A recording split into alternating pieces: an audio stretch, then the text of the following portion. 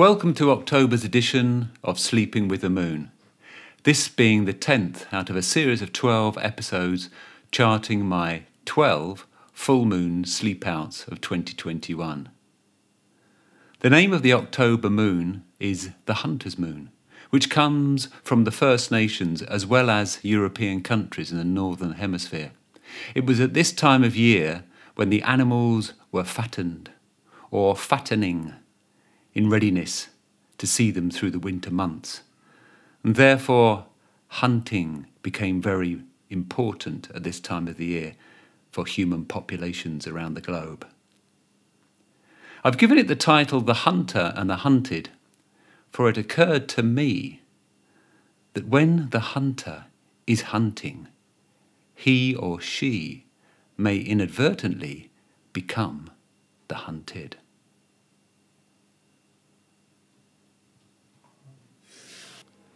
The Hunter and the Hunted. As night drew in, drowning the colours of the day, the hunter stepped out of his low-ceilinged, closely walled home.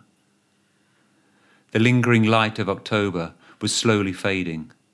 Blackberries, now shrivelled and sour, looked on with bitterness at the swelling pride of autumnal apples. He liked the speed and silence of travelling on two wheels, covering so much ground so quickly, so quietly. The road sang on the rubber of tyres past farmhouse windows, where drawn curtains were glowing with the promise of cosy evening warmth. The indoor humans now bowing to the ritual of supper, feasting in shuttered houses before retiring upstairs below quilt and cover. Quiet descending, twilight thawing, night creeping over hungered fields.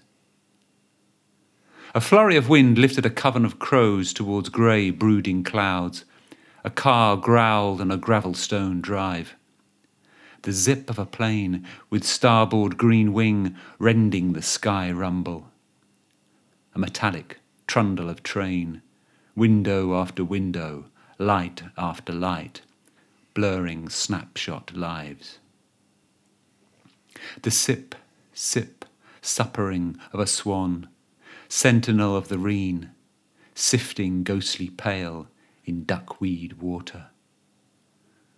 Red and white streaks of motorway traffic, riding rubber over Earth's tarmac-plastered wound.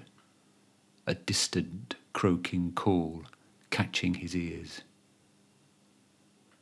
Rushing wind, downhill gliding, winged arms outstretched, tingling fingers filtering air along the ditch-bound drove, laid on the bones of ash, hawthorn, bulrush and reed. Freewheeling, dark drifting, night surfing, moon hunting, sharpening the senses. The quarry loomed in sight, a wedge of woodland, slanting northwest, and the brakes slowed the wind. From public road to private track, the hunter pulled against the resistance of tightly coiled, sprung lever, and the gate swung open. The shooting bolt returned, resounding through the 5-barred gun-metal barrier. From open sky to tree-lined tunnel, bordering the wood of ash and oak, sycamore and holly, the hunter trod the central reservation with 2 wheels in tow, where oversized tyres had gouged their way into puddled ruts, seeking the deep earth as nourishing antidote to the grey metal road. The green middle ground, a tongue-like spit of land, reached, then petered into the darkness ahead, running parallel to the shaded channels of unstirred water. One last searching beam of car light threw the hunter's shadow onto the hedge line before fading into oblivion. The cloak of night tightened over the canopy, leaving minute sky holes of pin-pricked light. From the visible marks of boot print and tyre track to padlock gate, he stood on the fence boundary, silent and still, as the muted breeze rustled the dying of autumn leaves.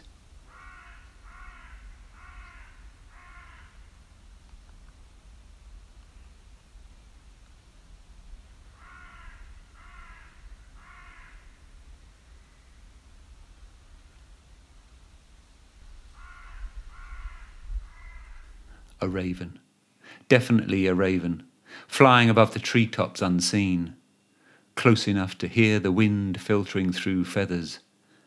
A sombre cry, a sound that alerted the hunter's senses. Climbing the threshold, forbidden to man, the hunter trespasses, senses keen to unwanted challenge, and finds a path under bending boughs, between trunk walls. A voice says, "Stop." But the hunter ignores. Scurried footfall, leaves scatter, and a startled barking reverberates, a booming rebuke for being disturbed as two deer bolt from thick undergrowth. The hunter follows with his keen eye as they fly, twisting through thicket and scrub. Boots continue along the track, threading through branch and bramble. Something standing grey emerges from the shadow. A tall stone buried deep in the soil, carved by the erosion of time, pointing to the infinity of stars. Looking for a bedding spot, away from any unwelcome human visitors, the choice is limited. A patch of grass-rich boggy ground or tangled undergrowth. Stamping down nettle stems and clearing unwanted holly shoots, the hunter chooses the only level patch available, the path itself. Settling down, a flustered rook cackles overhead before others join the call. Fifth-floor residents ruffling their feathered downs in readiness for sleep, now aware of the newly arrived migrant on ground floor. Owl's piercing cry cuts like laser, a predator admired for its prowess. Laying his bed, he takes in the night, from the black and the blind, the unknown crackles and scratching, faint wafts of earth, the shaving breeze, a gossamer thread. Alone on a moated isle, away from humans, fenced and ditched, surrounded by the green of teeming reens and patrolling spectral white swans. The hunter nestled in his goose-down bivvy and drifted into sleep. His dream ears heard the sound of an engine, brilliant lights on moving vehicles, shining over green fields, hand-held torches searching for intruders. His dream eyes saw the dust of craters, lunar firma, a large standing stone pointing up to the emptiness, pitch black. People walking on a bridge, looking down at the stone that starts to shiver, shudder, crumble, and shatter, before slowly reassembling into the shape of the hunter. The gurgling throat of raven flies overhead, lacerating the dream, slicing the black forest of night, a mournful, swooning cry that wakes him. The cyclopic eye of the rising moon, now divided into tiny segments by the view through mosquito netting, detects him, pegged to the forest floor between the tangled bars of forest. A distant hum of cars rolling like the sea, a red blinking plane rumbling faintly, the only colour in a monochrome world. Now in his mid-50s, his eyesight was still excellent, something he loved to brag about, and his sense of direction was equal to the inner compass of any migrating bird. In his youth, he'd led a hiking group into Dartmoor over a long, gruelling weekend. He threw the compass away on the first day. The group followed, and they broke all records, marching overnight through mire and moor. He wasn't afraid of the dark. He wasn't afraid of anything. Always in nature, tracking, waiting, watching, baiting. But he never stopped to admire it. For him it was just a space, a place where the trail was found that gave the clue to the quarry. The abundance and wonder of nature reduced to a hunting ground. His sister called him Hiawatha and quoted Longfellow. She was a writer. She questioned him about the similarities and differences of their passions, or obsessions as she called them, to which he always showed reluctance and a dismissive tone. "We're all hunters," he would say, "hunting for food, a home, a career, a partner, except you," she replied. "But are we the hunters of our passions, or are we hunted by them? Think of Actaeon, who saw the goddess Diana naked and was punished. He was transformed into a deer and hunted by his own hounds." No comment. So she continued. "Do I lure the unfathomable beast to my page, baiting it with wormy morsel word, to illuminate what lies in the murky unknown? Or am I cursed by the lexicon of subconscious soup that comes hunting for me, demanding I write its story? Everyone's trying to outfox, outrun, and outwit their own caged fear and insecurities. Don't you think?" Her brother remained quiet, then replied, "Orion, the greatest hunter, told Gaia that he could catch anything, and that sums it up perfectly for me." "Yeah, right," she said, "but he was killed by her giant scorpion." Silence. "Giant scorpions don't exist," he smirked. "Why are you so evasive?" No comment. "Have you ever read Moon Horrors by Ted Hughes? That might give you another perspective." She found it on her phone. But the thing that specializes in hunting down the great hero is the flying strangler, Silent Zero. When a moon hero appears, it descends and hovers just over his head. His enemies call it a halo, but his friends see it and tremble with dread. And sure enough, in the very best of his days, that zero drops around his neck, tightens, and whirls away with him into the sun's blaze. No comment. The gloomy guttural call of Raven severed his cord of thought, like the knife he always kept at his side for cutting, skinning, slicing. The desolate notes echoed like gunshots from the rocks higher up. His mind, now alerted, triggered his body into motion, and abandoning the bivvy, he followed the climbing path, avoiding the embedded rock that bulged like petrified boils. He was now on the scent, filtering out the indiscriminate scurrying and the poetic fall of one leaf in the swelling moonlight. Scaling the track, he lifted his right boot over a fallen trunk, coming down on a slime of mushrooms spilling from its damp underbelly like the moist teats of a sow. Momentarily regaining his balance, the left foot landed, then slipped on something that cracked and croaked under his weight. The body of a raven. In the penumbra of fallen bole, he watched a wing lift to stroke the cooling air. A clawing foot scratching the dirt. One black eye shining, crepuscular. Squatting down, he held the body with one hand, and the burnished beak opened with a rasping whimper. He extended the neck and twisted sharply, without remorse or malice. The dark form lay limp and lifeless. Folding the bird inside his jacket, he followed the rocky path's climb until he reached the cliff face. He followed the surf of petrified waves, rolling over surface and crevice within the moonlit rocks.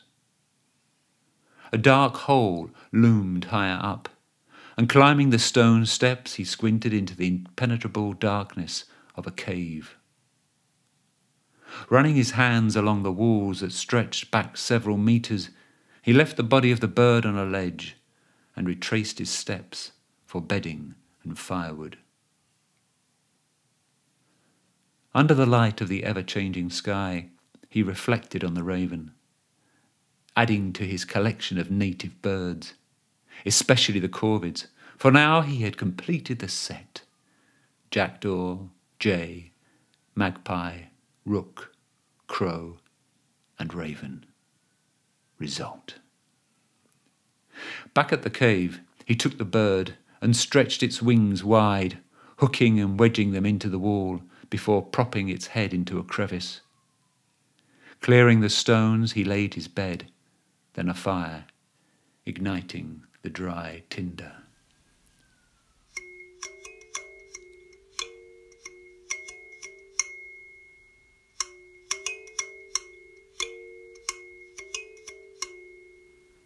Hunting was a meditation, a sacred place, a lonely pursuit. To be a great hunter, you had to utilize every sense, and there could be no distractions. To know how to catch, you had to be caught.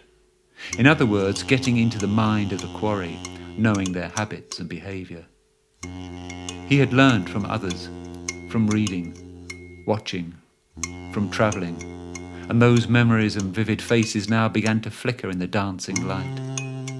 The play of shadows and firelight draped the walls, forming liquid shapes of stone. The slumbering wings began to stir in the heat. The sand bushman followed the call of the honeybird, working in partnership to share the sweet spoils of the bees. The Aboriginal people of Australia would swim with a hat of floating reeds to pull water birds from below, or spear a single fish from the standing balance of a boat. The First Nations would bamboozle deer at night by floating towards them on a boat, blinding them with a blazing torch lit at the prow. The hunter, unseen in the shadow, kneeling behind a painted bark screen, ready to strike, like the hawk descending on the dove from the blinding sun. Scanning the intense darkening of trees through the cave's portal, the concept of the dark forest came to mind, an idea from China about the possibility of other life in outer space. The dark forest was a place of the unknown, and the belief of remaining quiet and undetected was the better option than running the risk of being discovered and threatened by others who may be more technologically advanced. Kill or be killed was the real motto of the wild.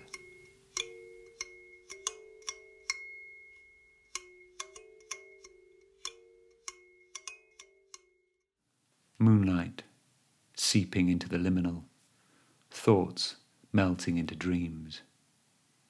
His dream ears heard the clang of metal, festival frames being assembled, and he wearing a white boiler suit sewn with words, strewn with musical notes, and a Venetian mask hiding his identity with one red heart on its cheek. Another figure dressed identically took off its mask, revealing himself as his brother, who had died as a teenager. The tailgate of an animal truck opened slowly.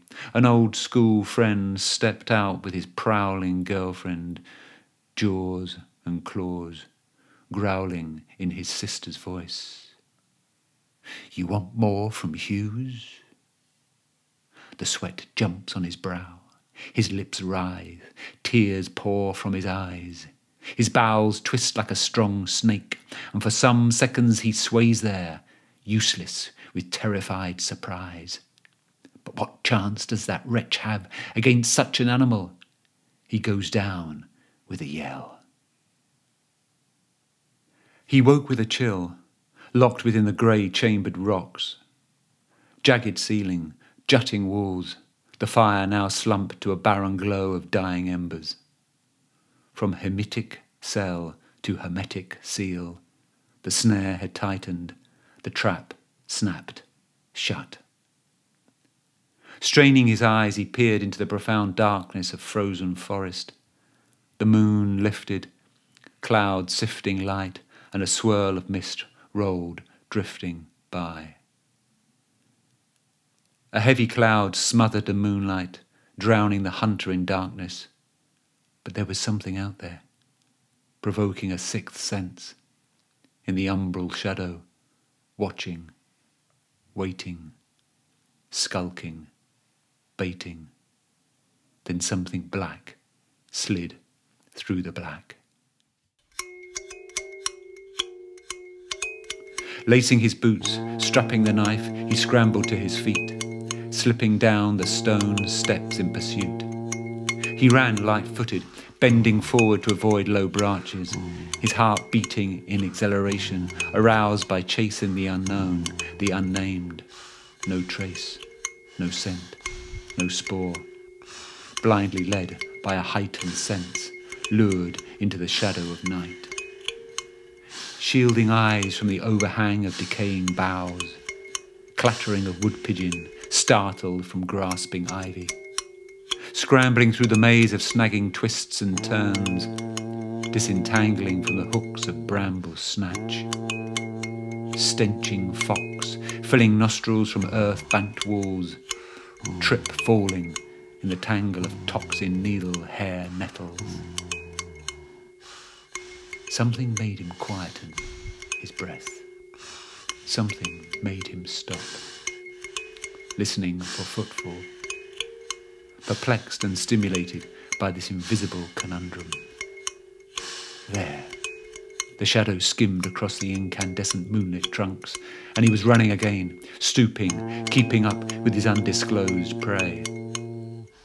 The light was fading. He stopped again, his mind flashing to the great Afrikaner who was transformed from hunter to hunted in a moment, when a hyena loped into view, tongue lolling, sniffing the air, primed to kill in its cold, dark eyes.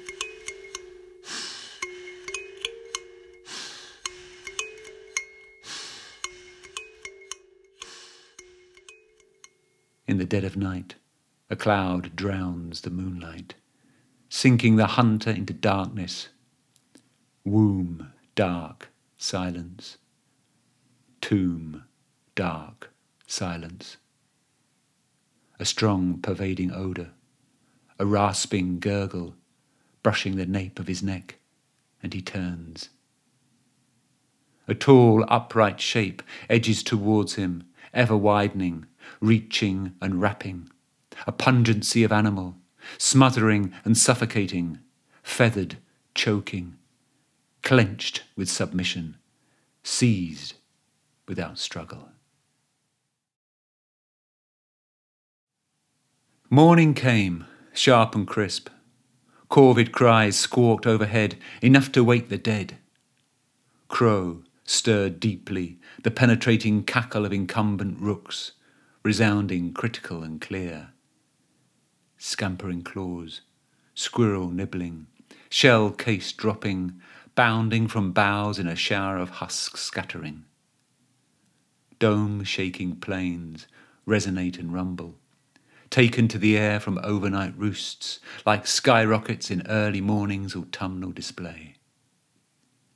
A white tip-winged bird took off in vertical flight, and stirring from his downy bivvy nest, he nibbled at breakfast. Craving for something fresh, late blackberries and early apples are foraged and found, seeds tried and tasted, as hawthorn berries are pecked and picked by blackbirds, throaty swallowers, red-tongued, yellow-beaked. He climbs, rising towards the edge of the coombe to perch with the treetops, witnessing the wing-flurry songbirds fluting into the dense evergreen, marvelling at tiny white butterflies 40 metres high sailing onto grassy slopes. If only he could join them, the age-old yearning and desire to fly. Bending his knees and leaning forward, he stretches wide, pushing off the anchored rocks in pursuit of a new path. He feels the air rushing past his body. He feels the air rushing through his feathered wings.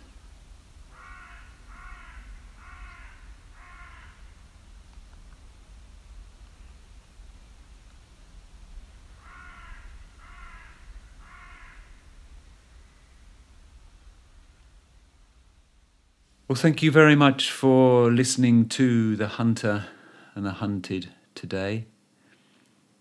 Thanks go to Pommy Harmer for producing this. Also thanks go to Ted Hughes for his poetry, his imagination and inspiration for some of the ideas behind this piece. It's interesting actually reading this and recording this.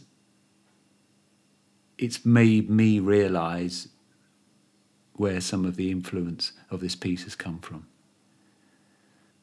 I do hope you will join us next month in November, and please spread the word.